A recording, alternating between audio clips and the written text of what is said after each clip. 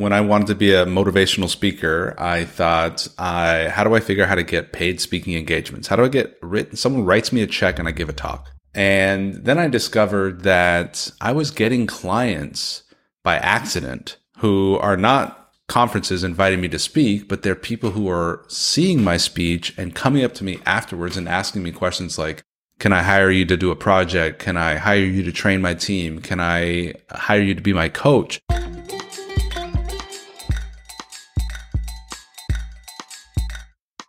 Podcast Junkies, episode 299. Welcome back. I'm your host, Harry Duran. If you are new to the show and wondering what we've been doing for the past 298, you might want to check out some of that back catalog. I've had so many conversations over the course of the 8+ years I've been doing this. It's been really inspiring and it's showing no signs of slowing down.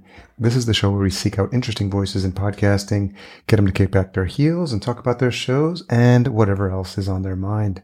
Last week, we had a friend of the show, longtime podcasting peep, Mike McCallan. He's an author. He's a speaker. He's a podcast marketer. He's the founder of the Podcasting for Association. We talked about his life growing up in California, his eclectic life outside of podcasting, and how he's on a mission to create the future of membership-based podcasts that get attention and build revenue. We had such a great conversation. We talked about our shared experiences around trauma and loss, and his experience as a firefighter and being in service to others. Truly an inspiring and fun conversation. Make sure you check that out. This week, I have the pleasure of speaking to Majid Moghariban. He's a longtime friend. We connected at a speakers conference years ago, and Majid joins the show to share his experience as a speaker, how he's mentored hundreds of business owners and inspired audiences across the globe with his wit, his humor, and his directness. We had so much fun. We laughed a lot on this conversation. He opens up about being intentional, the relational aspect of podcasting, and the process of becoming. So we get a little deep as well. You'll definitely enjoy this conversation. One other note is that before we got started in this interview, Majid had asked me for some information about the folks that listen to this show. And I thought it was such a well-crafted question, and it allowed me to think about how I would answer that and to go through the backstory for this podcast and talk about some things I may not have spoken about in a while. And so for folks new to this show, it's helpful to hear the origin story and what goes through my mind as I think about these episodes and I think about these conversations with you, the listener. So it's a little extra pre-show talk that I think was very helpful, and I've decided to leave that in here as well. But before we get into that, a couple of words from the folks that support this show. I'm grateful for the opportunity to partner with Focusrite. I'm so excited to talk about their newest line of sound cards, the Vocaster. It's got an endless list of features. I'll go through a couple here. Auto gain, easily set your levels with the click of a button. With more than enough gain on tap, 70 dB, no booster needed. An enhanced feature which allows 4 podcaster-approved voice presets, which will bring out the best in any voice. You can silence the mic with the touch of a mute button and record phone calls, high-quality music, or any audio from your device seamlessly. You can record to a camera, directly to its memory card. It's got a loopback feature to stream calls or any other audio you can think of from your computer, and 3 amazing packages of software, Hindenburg Lite, 3 months of Squadcast Pro plus video, and 6 months of Acast Influencer. What an amazing package. You can learn more at podcastjunkies.com/Vocaster. I always like to tell people there's 3 folks in the conversation, the host, the guest, and the listener. And it's listener singular. There's one person listening. That's right. To our conversation. As much as we know there's hundreds or maybe thousands of people subscribed to our shows, there's literally one person listening at this moment in time. Yeah. Okay, so we're recording this podcast for your audience. Yes. Can you tell me about your audience and what the intention of this show is? It was started with the intention of connecting with folks in the podcasting space. The longer story is I went to a podcast conference in 2014, and it's called New Media Expo, to learn how to podcast because I thought I was going to create a podcast for me to interview DJs because that's my first passion, electronic music, house music. I grew up DJing vinyl. And I realized how hard that was going to be to track them down. But I saw these podcasters. Pat Flynn was there, Amy Porterfield, and I was like, oh, this is cool. And then I remember this show from the 80s, 90s called Inside the Actor Studio. I always loved it because it was a unique peek sort of behind the curtain about like these actors. You just see them on screen, but then you get an hour. James Lipton talking to him for an hour. I'm like, oh, like he's humanizing these people. I actually I know what their hobbies are and what they like to do in their downtime. And that was like the model. And I was like, what about me telling the stories of the podcasters behind the mic? And you hear their polished product when it gets published. What do they think about as they prepare for the shows? And a lot of times, as the show's been going on for 8 years plus, I'm closing in on 300 episodes. It's been a fascinating way to just let folks kick back their heels and just talk about what's on their mind. Yeah. And the common thread in all the shows is that they're podcasters.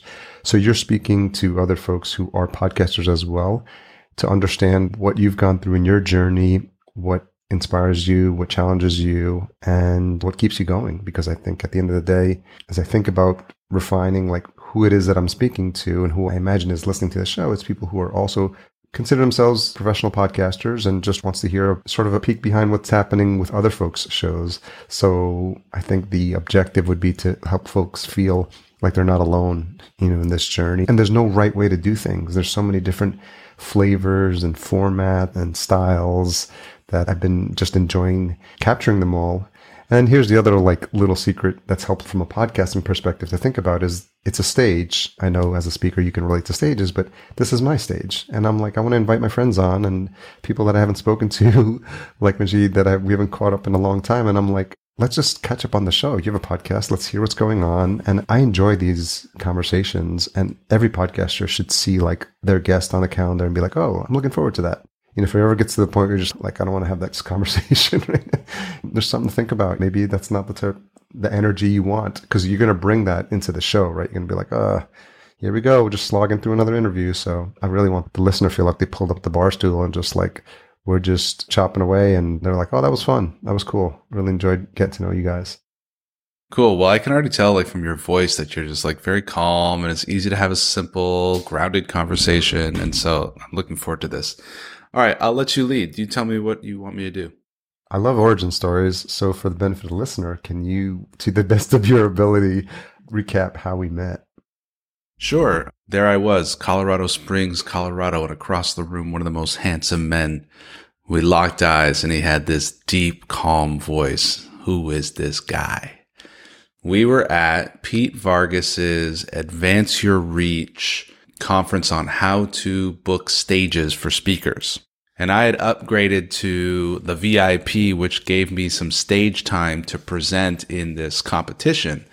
And yeah, we just met out by the fire and talked about how we're going to grow our businesses. And that conference actually became a key turning point for me, because prior to that, my understanding of how one lands speaking engagements is they're just really awesome.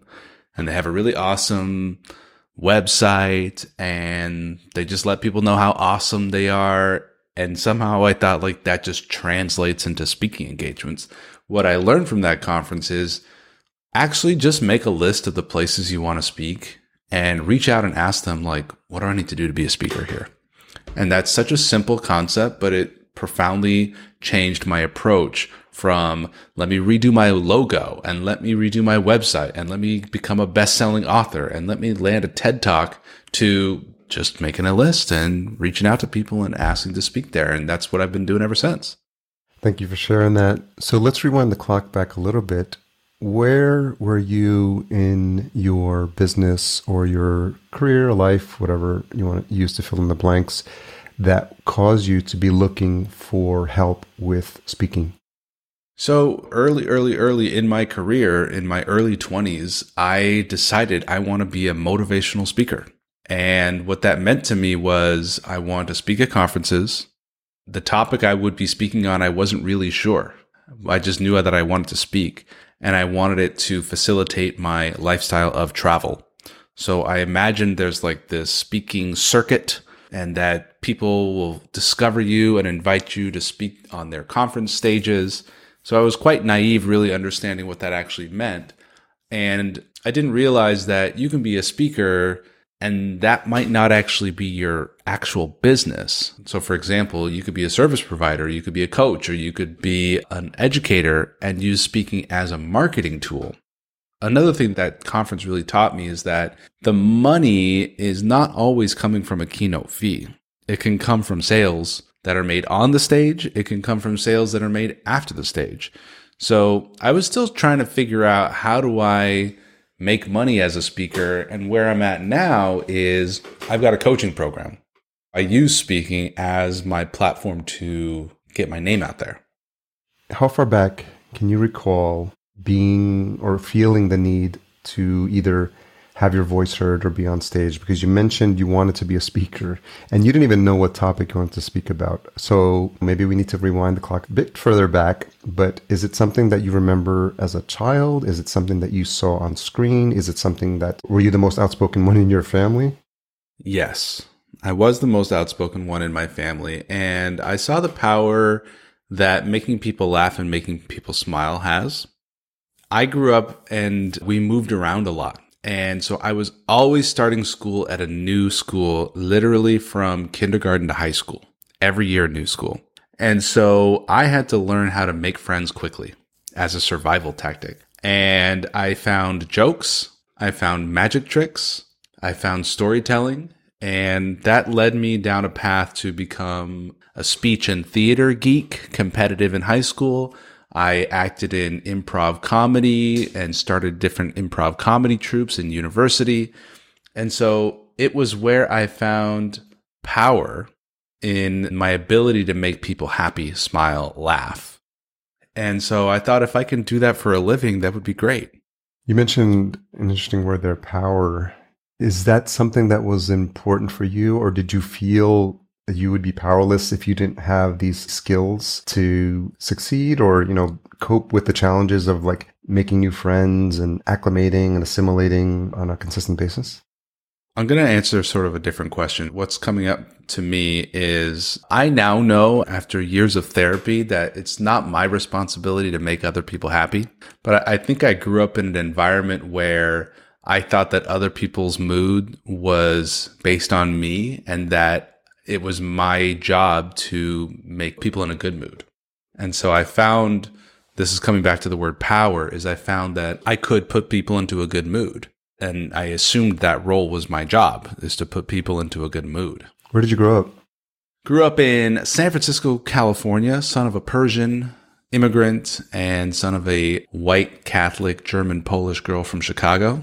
How much that mix of cultures was prevalent for you when you were growing up?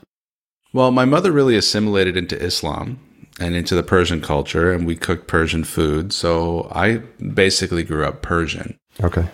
And my dad still plays the immigrant card. He's got an accent, and he cannot take anything seriously. It's jokes on jokes on jokes. That's all it is, all the time. And I love him for it. Did you have any influences, either from TV or things you were watching or reading growing up? I would say Jim Carrey, Ace Ventura. I'm 37 years old, and I remember being on the playground in 4th grade saying, "All righty then." There is something about him that's larger than life, because I remember him from In Living Color, and he had this fire Marshall Bill character. It was explode on the screen, probably like echoes of Robin Williams, but some people, they just take over the screen when they're on it, and you're just like, wow, like how does someone do that? And I've always admired people, and that's why I think not that specifically, but there's aspects of like seeing larger than life characters on screen that inspired me at that time to study some acting as well. So that's cool. Yeah. Did you have hopes of like being a comic? I competed in some humorous events in high school. There was an event called Original Comedy, and there was an event called Humorous Duet Acting. And I always loved those, again, because there's probably like 12 different forms of competitive speaking tracks on the speech team. A lot of them were boring, like dramatic interpretation and extemporaneous speaking and research-based presentations, but I thought the coolest ones were the ones that make people laugh. And then we got into improv comedy in college, and improv comedy is like melding your mind with a troupe of fellow actors and like connecting to the energy of the audience, as any good comedian does, is they kind of like feed off of the flow of really connected to the audience. So I've had some experiences with that. And it's actually on my current list of projects to build a stand-up comedy routine and perform it at a club. Just earlier, 6 months ago or so, I took a 7-minute set to a birthday house party, and it was really great. And I have also come to realize that there's a lot for me to learn and grow in that department. So it's a masterful art. Yeah, it's been something that's actually been top of mind here in our house. Natalie's a huge fan of Joe Rogan and the comedy scene, and we've gone to some improv shows here close by, and just kind of just interesting to see how everyone's got their own style, but the people that can do it and do it well, how much that truly is like a craft and a skill and an ability to like read a room and have a pace to your material and just really be intelligent. And the best comics are the most observant because they make light of things that you didn't even realize was funny or something that's actually controversial, but are able to flip it on its head in a way that help you laugh about it. And it feels in this environment that we're in right now, it feels like comics are helping us provide some much needed levity and grounding for things that are just getting like too far on both sides of the spectrum. And you're at the point now where you're not sure what words are okay to say. That's right. And it's been an interesting time now. And I think it's an important need for comedy. There always is that need for laughter. But I think now in serious times, I think there's a more pressing need for some levity and some just people to bring folks back down to earth, if you will. Yeah. How have you thought about that? Has that been anything that's been top of mind? Because I'm sure you don't have to turn too far to see or look too far to see what's been happening in the news and the topic of woke and cancel, and just people are just on edge right now and just fearful of what to say. And it feels like comedy is important now. Yeah, I think that comedy should have sort of a sacred pass and to be allowed to say anything, because it is an art form, because it is social commentary. And I think we've seen the threat of losing that recently. I live in Canada. I live in a very conservative city. I live in the capital of Canada. And during the pandemic, it was one of the most locked down cultures that I had visited during the pandemic. I went to Europe. I went all across the States, and people are very afraid to speak their truth if it goes against what the public policies are. And I also went to some comedy shows during the pandemic. And in fact, there was a plexiglass in front of a guy. Where I lived in Canada, people had to show proof of vaccination. And so it was pretty touchy. And thank goodness he could make some jokes. And thank goodness we could laugh. Now, we also all had a cultural experience to witness Will Smith slapping Chris Rock. And what that told us, if we just observe what we were shown, comedian tells a joke, it's appropriate to slap the comedian for telling the joke and swear at him, and you can still be embraced by your peers for that. And so that ain't right. We shouldn't live in fear of upsetting someone in the audience and getting assaulted for cracking a joke. So I do think that it's very interesting to see what can get people canceled these days, and the fact that we have to be mindful about what we say for fear of canceling. It really does put a unfortunate filter on expression to be thinking every word you're saying, every word you're tweeting or posting online is like, is someone going to find this? And is someone going to find this offensive? And the answer is yes, someone is going to find this offensive. And to live in fear of offending other people is prison for our creativity. Absolutely. As a podcaster, do you have any thoughts about Joe Rogan and his content? And personally, just to set the stage for that question, I think there's something interesting about a 3-hour-long format that it's hard for folks to BS. You can have a 5-second clip or a 5-minute clip on a show or on a talk show or 30 minutes on a podcast, but there's something about letting people talk and having a conversation and seeing where there's moments you agree and disagree and working through those that happens in that really, really long format that I really appreciate. And I've come to appreciate the fact that you don't always have to agree with everything that's on that show or with everyone that's on that show. And I pick and choose who I listen to. So I've found it refreshing that there is a medium for that. And there's other things we can get into later about like platforms that can help you make sure that you don't have a fear of canceling. But I'm just interested if you have any thoughts on that. Yeah, I'll share a few thoughts. One is I think it's a testament to the power of the individual's voice and the platforms we have available to us to broadcast, that one man can be more powerful than, I'm assuming, many of the major networks combined.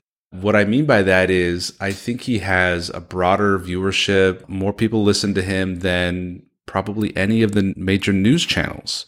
Anybody with a phone can build the same platform that Joe Rogan has built. That's my assumption. The next thing I'll speak to is I've only listened to 1 or 2 of Joe Rogan's entire episodes, but I've seen many, many, many, many clips. And so what that tells me is that I can access perhaps some of the most poignant parts of his interviews without needing to commit the full 3 hours. I do know that from what I know about his interview style is that he's very talented. That's not by accident that he is able to unlock moments with people that many other highly trained, highly talented, skilled journalists can do. It takes a certain skill to put people at ease. Famously, he's got Elon Musk smoking a joint.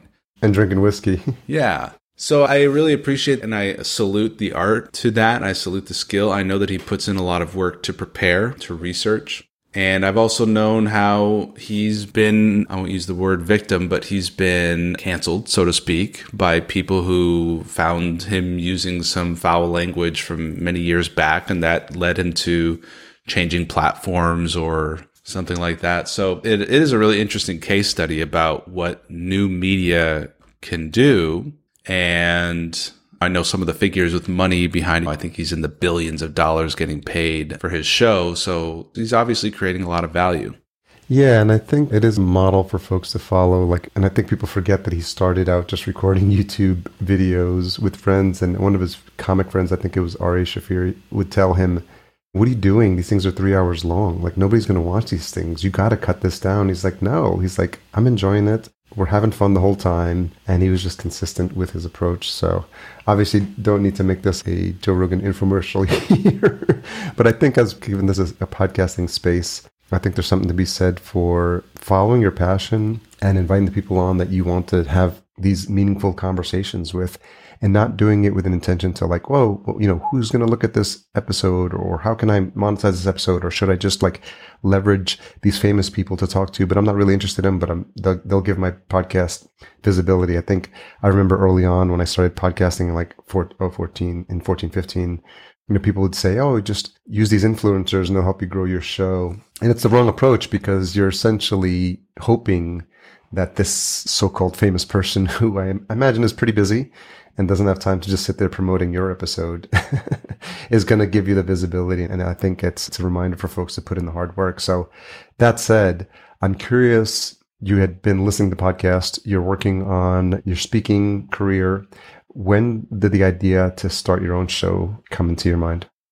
That's a good question. I think I've been doing it now 4 or 5 years. I think it was just an assumption that, well, I'm on Facebook, I'm on Instagram, I'm on YouTube, I should have a podcast. And being that I'm a speaker, it seems to make sense. I'll tell you how I use my podcast, and I don't know that it's necessarily good advice to follow, but I've never once looked at how many downloads I've had. Honestly, I don't even know where to look. I use a guy who does all the technical stuff for me. So I send him the recording and he takes care of everything. And when he's done with it, it's posted on my website. It's on all the major streaming platforms, iTunes, Stitcher. He makes little graphics for Instagram, little audiogram, 30-second clips, transcription, everything. Awesome. And what it allows me to do is focus on the conversation. And what I'm after is, one is I want to give my guest a platform. So it goes out to my distributed audience and it's archived and available for streaming for the rest of our days on the internet. I stream it live to my social media platforms as I'm recording. And it's just my way to showcase them. It's my way to learn from them. And it's my way to develop a relationship with them. So if there's someone I want to partner with or someone I want to be invited to speak to their audience, it's a really easy first step for me to invite them to speak on my podcast.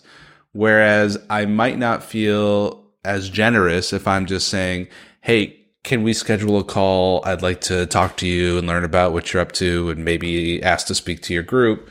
I feel like it's a value give to do that. So for me, it's like a relationship building strategy more than anything else.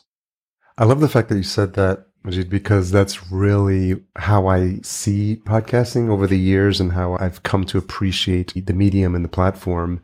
Like I mentioned when we started, I started Podcast Junkies because quite honestly, I didn't know anyone in the podcasting space and I wanted to meet people in the podcasting space. And then from day one, I was using Skype with Call Recorder to make sure I had the video because the video was really important for me. And now, thankfully, with tools like Squadcast, which we're using today, and it helps to build that rapport with your guest. And because I would go to a podcasting conference and they would say, Harry, that was a great conversation we had. Nice to connect with you.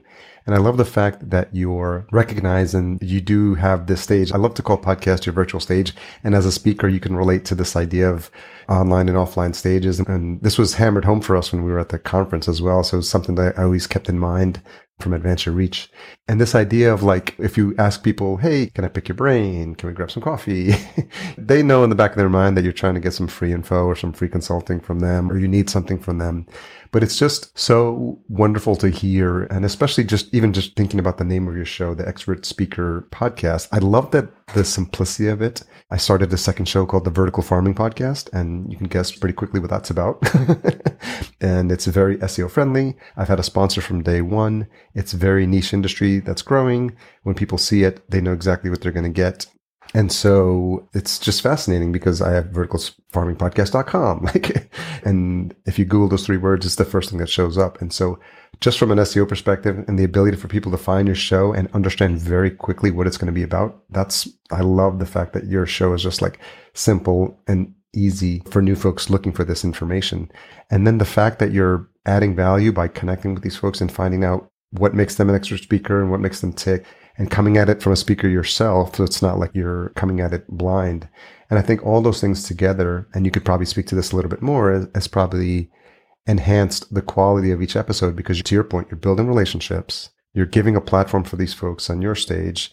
And maybe you could talk a little bit about what the experience has been, some of the good things that have come out of the podcast itself and these relationships that you're building. Yeah. Jack Canfield wrote a book called The Golden Motorcycle Gang.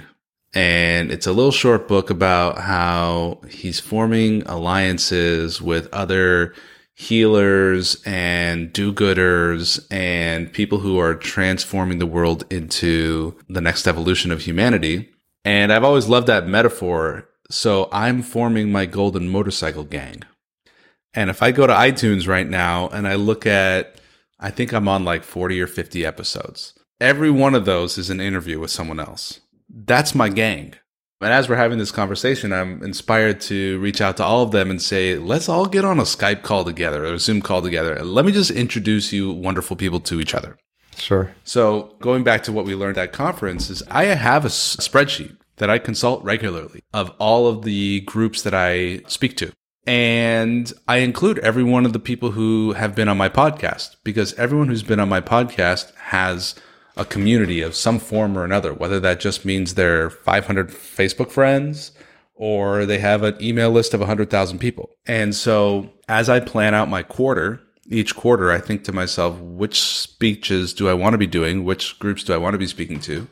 And it's often those people that I've already interviewed. And so as we're preparing to bring me on to speak to their group, oftentimes they'll share their podcast interview with me. And what that does is it allows people to observe how we are with each other. And when people see the way that we are with each other implies a level of trust, that sort of translates into, before I even get on stage into their group, is like, oh, the leader of this community whom I trusts Majid, I should pay attention.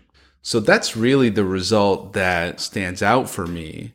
I don't get a lot of inquiries from people like, oh, I found your podcast. I want to learn more. And maybe they're subscribing. I'm not sure. But really what I am certain of is the fact that each person I've interviewed has a deeper relationship. And I look at, if I'm going to interview someone or if I'm going to speak to someone's group, that's the beginning of a lifelong partnership, ideally. I'm connecting to their world and their community forever from this point forward. Yeah. I think that's something people don't give a lot of thought to, this idea of building relationships that are beyond transactional. And I think about that with my podcast guests on both shows. I think about that with my agency clients. Like, I'm really looking to build long-term partnerships, and there's no reason to expect and put the intention out there that you'll be working with these folks for the rest of your life. Until something happens that is a natural parting of ways, that's the right timing for both parties involved. But other than that, if you're enjoying working together, if you're enjoying the relationship, to your point, having that mindset of thinking this on a grander scale, I feel like it's the proper intention and energy behind like what you're always almost like in that giving mindset. Like, how else can I provide value? I have this mantra from Podcast Junkies that I started. It says, treat your guests like gold. And I always thought about that, like every single aspect of the connection with my guest, from the moment they see my website, from the moment to like they get a scheduling link to interview, like what's that process like? Is it seamless? Is it easy? Is it clunky? Are they prepared when they come on the call? Do they feel welcome? Do they feel like I'm making them feel at home? It should feel like a conversation with an old friend. And when we're done, is there anything that I can do to connect them with my audience, or any value I can add and give them that platform? And then how do I make it easy for them to share the episode? We've all been on the receiving end of like, hey, your episode's live. Can you share it? And that's the only email you get. You're like, yeah, sure. Can I get like a link or a graphic or something? Now we have to work hard to promote that. And I always say you never want your guest working harder to promote the episode than you, because they've already done you the favor of being on the show. So that's something that's like, I'm glad to hear you say that. And then I took that to the next level with the Vertical Farming podcast. It's now treat your sponsors like gold too, because once you have someone that's there to support your show. So how have you grown as a host since you've started the show? I've become a lot more relaxed. I used to be a suit wearing guy, and now I am just really comfortable. I feel like more of a peer than an imposter. I think I used to feel like, I sure hope nobody finds out that I have no idea what I'm doing. Now I'm like, hey, nobody knows what they're doing. Exactly. Can you remember when transition happened, when you started to feel like comfortable in your own skin on these interviews? Big change for me was 2020. I had a divorce. Okay. And it just changed my perspective on everything about what's important, and that like, it's not just about trying to look successful and try to make as much money as possible. Yeah. That coincided with some spiritual awakening and some ego death. And now everyone's my brother and sister. That's one of those words that people like to throw around. And then you realize when push comes to shove, or when are looking for that support, you're like, they act more like sometimes a family brother or sister. Yeah. So I'm mindful, and I love what you said before we press record, is that there's three people in this conversation. There's you, and there's me, and there's the listener. And I noticed that I used to imagine many of those listeners would be critical of what I'm saying right now. Not exactly what I'm saying in this moment. But what I decided is that I'm going to choose who that third person is. That third person is my ideal client. And if I think about my ideal client observing this conversation, I know they will feel welcome and they'll lean in. Whereas if I imagine someone like, for example, my mother listens to a lot of my stuff, and she calls me up and she's like, why'd you say that? And what are you? She's not my ideal client. Moms be moms. Yeah. So whenever I'm recording a video for social media, whenever I'm putting out a webinar, I always think of my ideal client, and I try to ignore my mind's saying, well, other people think of this. Yeah. That's a nice segue. You talked about your ideal client. Talk a little bit about your business, how it's evolved over the years and what it looks like in its current form, who your ideal client is. I know there's a lot of entrepreneurs listening as well. It's important for people to have an understanding that there's no one way to create a business. And it's not for everyone. That's something to be reminded of. I'm reminded of every single day. But I'm curious talk a little bit about your entrepreneurial journey. Sure. So when I wanted to be a motivational speaker, I thought, how do I figure out how to get paid speaking engagements? How do I get written? Someone writes me a check and I give a talk. And then I discovered that I was getting clients by accident who are not conferences inviting me to speak, but they're people who are seeing my speech and coming up to me afterwards and asking me questions like, can I hire you to do a project? Can I hire you to train my team? Can I hire you to be my coach? And so I discovered that speaking is actually a great marketing channel, marketing platform. And so I started thinking differently, not that I'm a speaker and my product is a speech. I started thinking that I'm an entrepreneur and speeches are effective marketing. And then I refined it down to a coaching program. Originally, I was focused on sales. Then I started focusing on public speaking as a coaching offer. Then I niched into holistic doctors like functional medicine doctors, health coaches. And now I position myself as the public speaking coach for holistic doctors. That's where I do all of my speaking, training, coaching, and 90% of my clients are holistic doctors. I'll get the occasional entrepreneur holistic doctor come to me. So refining the niche, and then the product keeps getting better. Yeah. Which is my coaching program. And even today I was on a call with my assistant and I was really excited because we're merging 4 of our key tools into one ultimate tool to rule them all. And the simplification is where I'm feeling like this is elevated to an art form. It's like it's becoming even more elegant, even more refined. And occasionally I'll slip on that and make things more complicated and come back to how do I reduce the simplicity here? And I'll tell you a recent milestone that I'm just in the middle of right now is that up until a month ago, I have been reliant on other people's audiences as my only form of generating leads. Okay. And when I talk about other people's audiences, I mean I go into communities that other people have built and I present in the form of training and education and then invite people to have a conversation with me to become a client. And it's worked. And it brought me to 7 figures and it's made me a ton of money and introduced me to a ton of amazing people. And a lot of those people I've had on my podcast in terms of getting those speaking engagements. But I've always known I'm reliant on other people's platforms, other people's communities, and that's a risk. And so I've embarked for the first time on generating my own leads through, in my case, Instagram cold outreach. I have someone sending out 100 DMs a day to build leads for me. So I've been hesitant to that because I've been burned a couple times with Facebook ads. I'm not necessarily burned, but I've poured a lot of money into it and not seen any results. It's a familiar story. That's a milestone for me, is like building my own lead generating system and not relying on other people's audiences to partner with me for all of my leads. Well, we'll be sure to include links to any of the programs you're currently offering in the show notes as well, because I want to make sure people can take advantage of those offers. How have you seen like your entrepreneurial journey change in terms of you being a business owner from when you first started? Well, I think in the beginning, I just wanted people to take me seriously. So I printed business cards and I wrote speaker on the business card, like that was going to make people go, oh yeah, this guy's legitimate, right? But I remember I printed on the back of the business card a 2-column bullet list of all of the topics that I could speak on. Yeah. Because I thought the more topics, then I'm going to get the more business, right? Sure. That was entirely backwards. It's like the fewer topics, the more specialized you're perceived to be, right? Yeah. So I've specialized into public speaking. I've specialized even within there as public speaking for holistic doctors. And I'm less playing the game of trying to appear successful and impress everybody. And I'm more playing the game that entrepreneurship is my personal spiritual journey.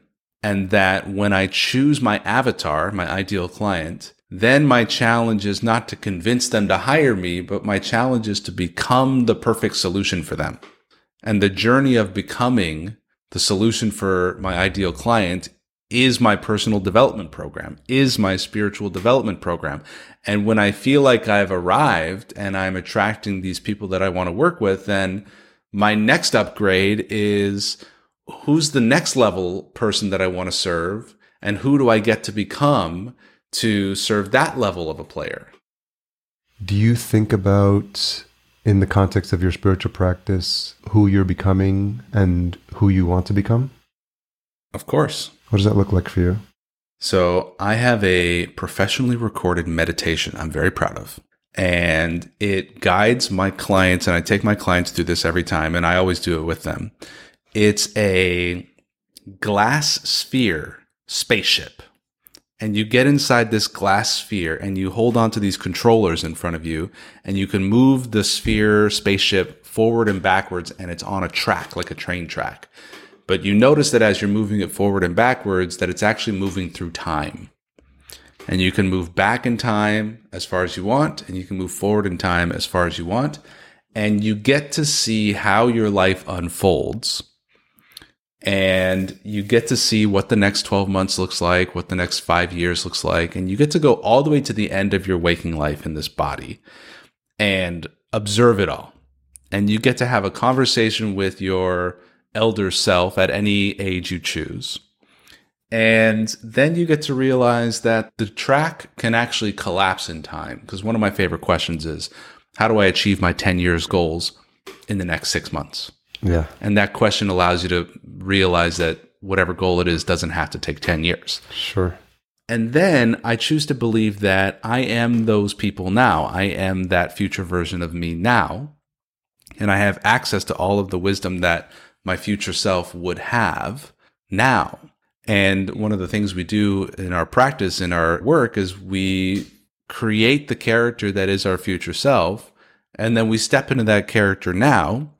Because our future self, who's already done 100 speaking engagements, already did the TED Talk, already lectured at Harvard, already spoke at Google, that person exists. And when you embody that person now, doing all the steps to get there is easy. Because if you were to ask yourself after you've done it, what was it like? They were like, oh yeah, I did this, I did that, I did that. Yeah.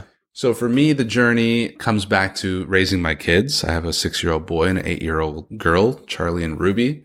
It comes back to enjoying each day by watching the sunrise and watching the sunset and being the most loving, kind man I can be. And so I'm no longer chasing the achievements that I think are going to make me happy, and instead choosing to enjoy the journey and enjoy the process, as that is winning the game for me. Wonderfully put. And I think that exercise is, I can just feel how powerful something like that would be in the context of just you're taking control of your own life and with the future, and also understanding from a multidimensional perspective that everything is happening all at once right now. And you're just aligning yourself into the stream of the life that's already had the success. So I can see how that all that can happen and how transformational an exercise like that can be for your clients. That's really cool. A couple of questions as we wrap up. What's something you've changed your mind about recently? What is something that I've changed my mind about recently? I've changed my mind about committing in romantic relationship. I got married because I thought that was what we were supposed to do. And then I got unmarried, not by choice. And it led me to believe that committing romantically is a fool's errand. And I've recently changed my mind about that. And I'm in a committed, loving partnership that I'm growing and learning and enjoying. It's a fascinating experience because I've also have been through a marriage and a divorce.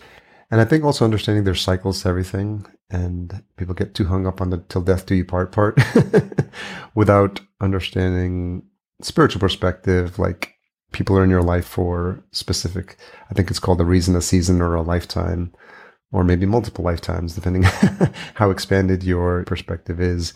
And I think respecting and honoring like phases in your life and lessons learned, and then not making the same mistakes in the new relationship and developing as a person. I think we're all on this journey of just trying to be better versions of ourselves each and every day. So I'm glad that you've had that shift in your perspective, and I'm glad things are working out for you now.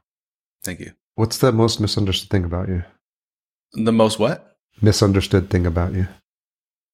Well, being that I am always performing, always acting, always joking, people have told me that they have a hard time knowing what they think is the real me.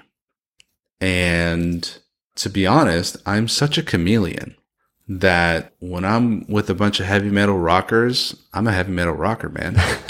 When I'm with a bunch of weed smoking, reggae listening people, I am that too. Yeah. And wherever I go, I'm home. And so sometimes people have a hard time knowing who I am. And I just wish that they would know that I'm their brother. Very well put. Yeah, I think a lot of people have referred to that as code switching. Yes. Yes, I can relate to that. Yeah, because I grew up in New York, and I'm with the right group of friends, we'll just start freestyle and hip hop. But if I'm in a nightclub and there's house music going, I'll be the first one on the dance floor.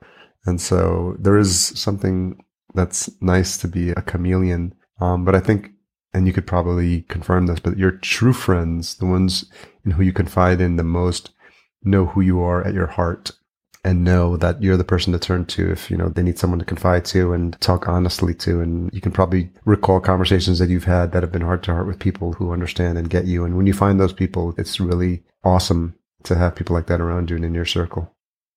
That's right. Well, Majid, I honor this awesome conversation. We haven't spoken in such a long time. And just for the benefit of the listener, it's been years and we've kind of kept in each other's orbit through social channels.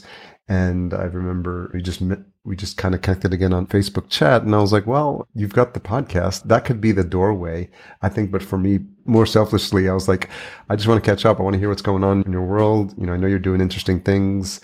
I know we had a good connection when we met in terms of a sincere connection. And I get a vibe for when people are good people. And I definitely have always had that vibe about you. So, this is probably the longest conversation we've ever had. It is. Yeah.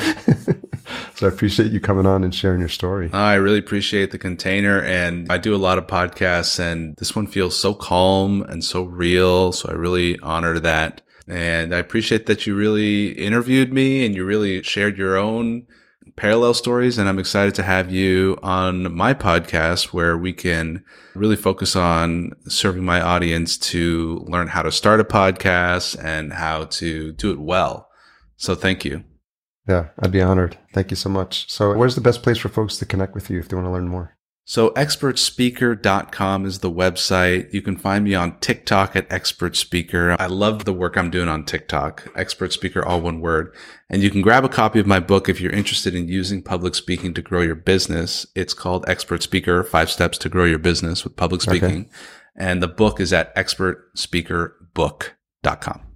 Awesome. We'll make sure all those links are in the show notes. Thanks again for your time. I really appreciate it. Thank you, Harry.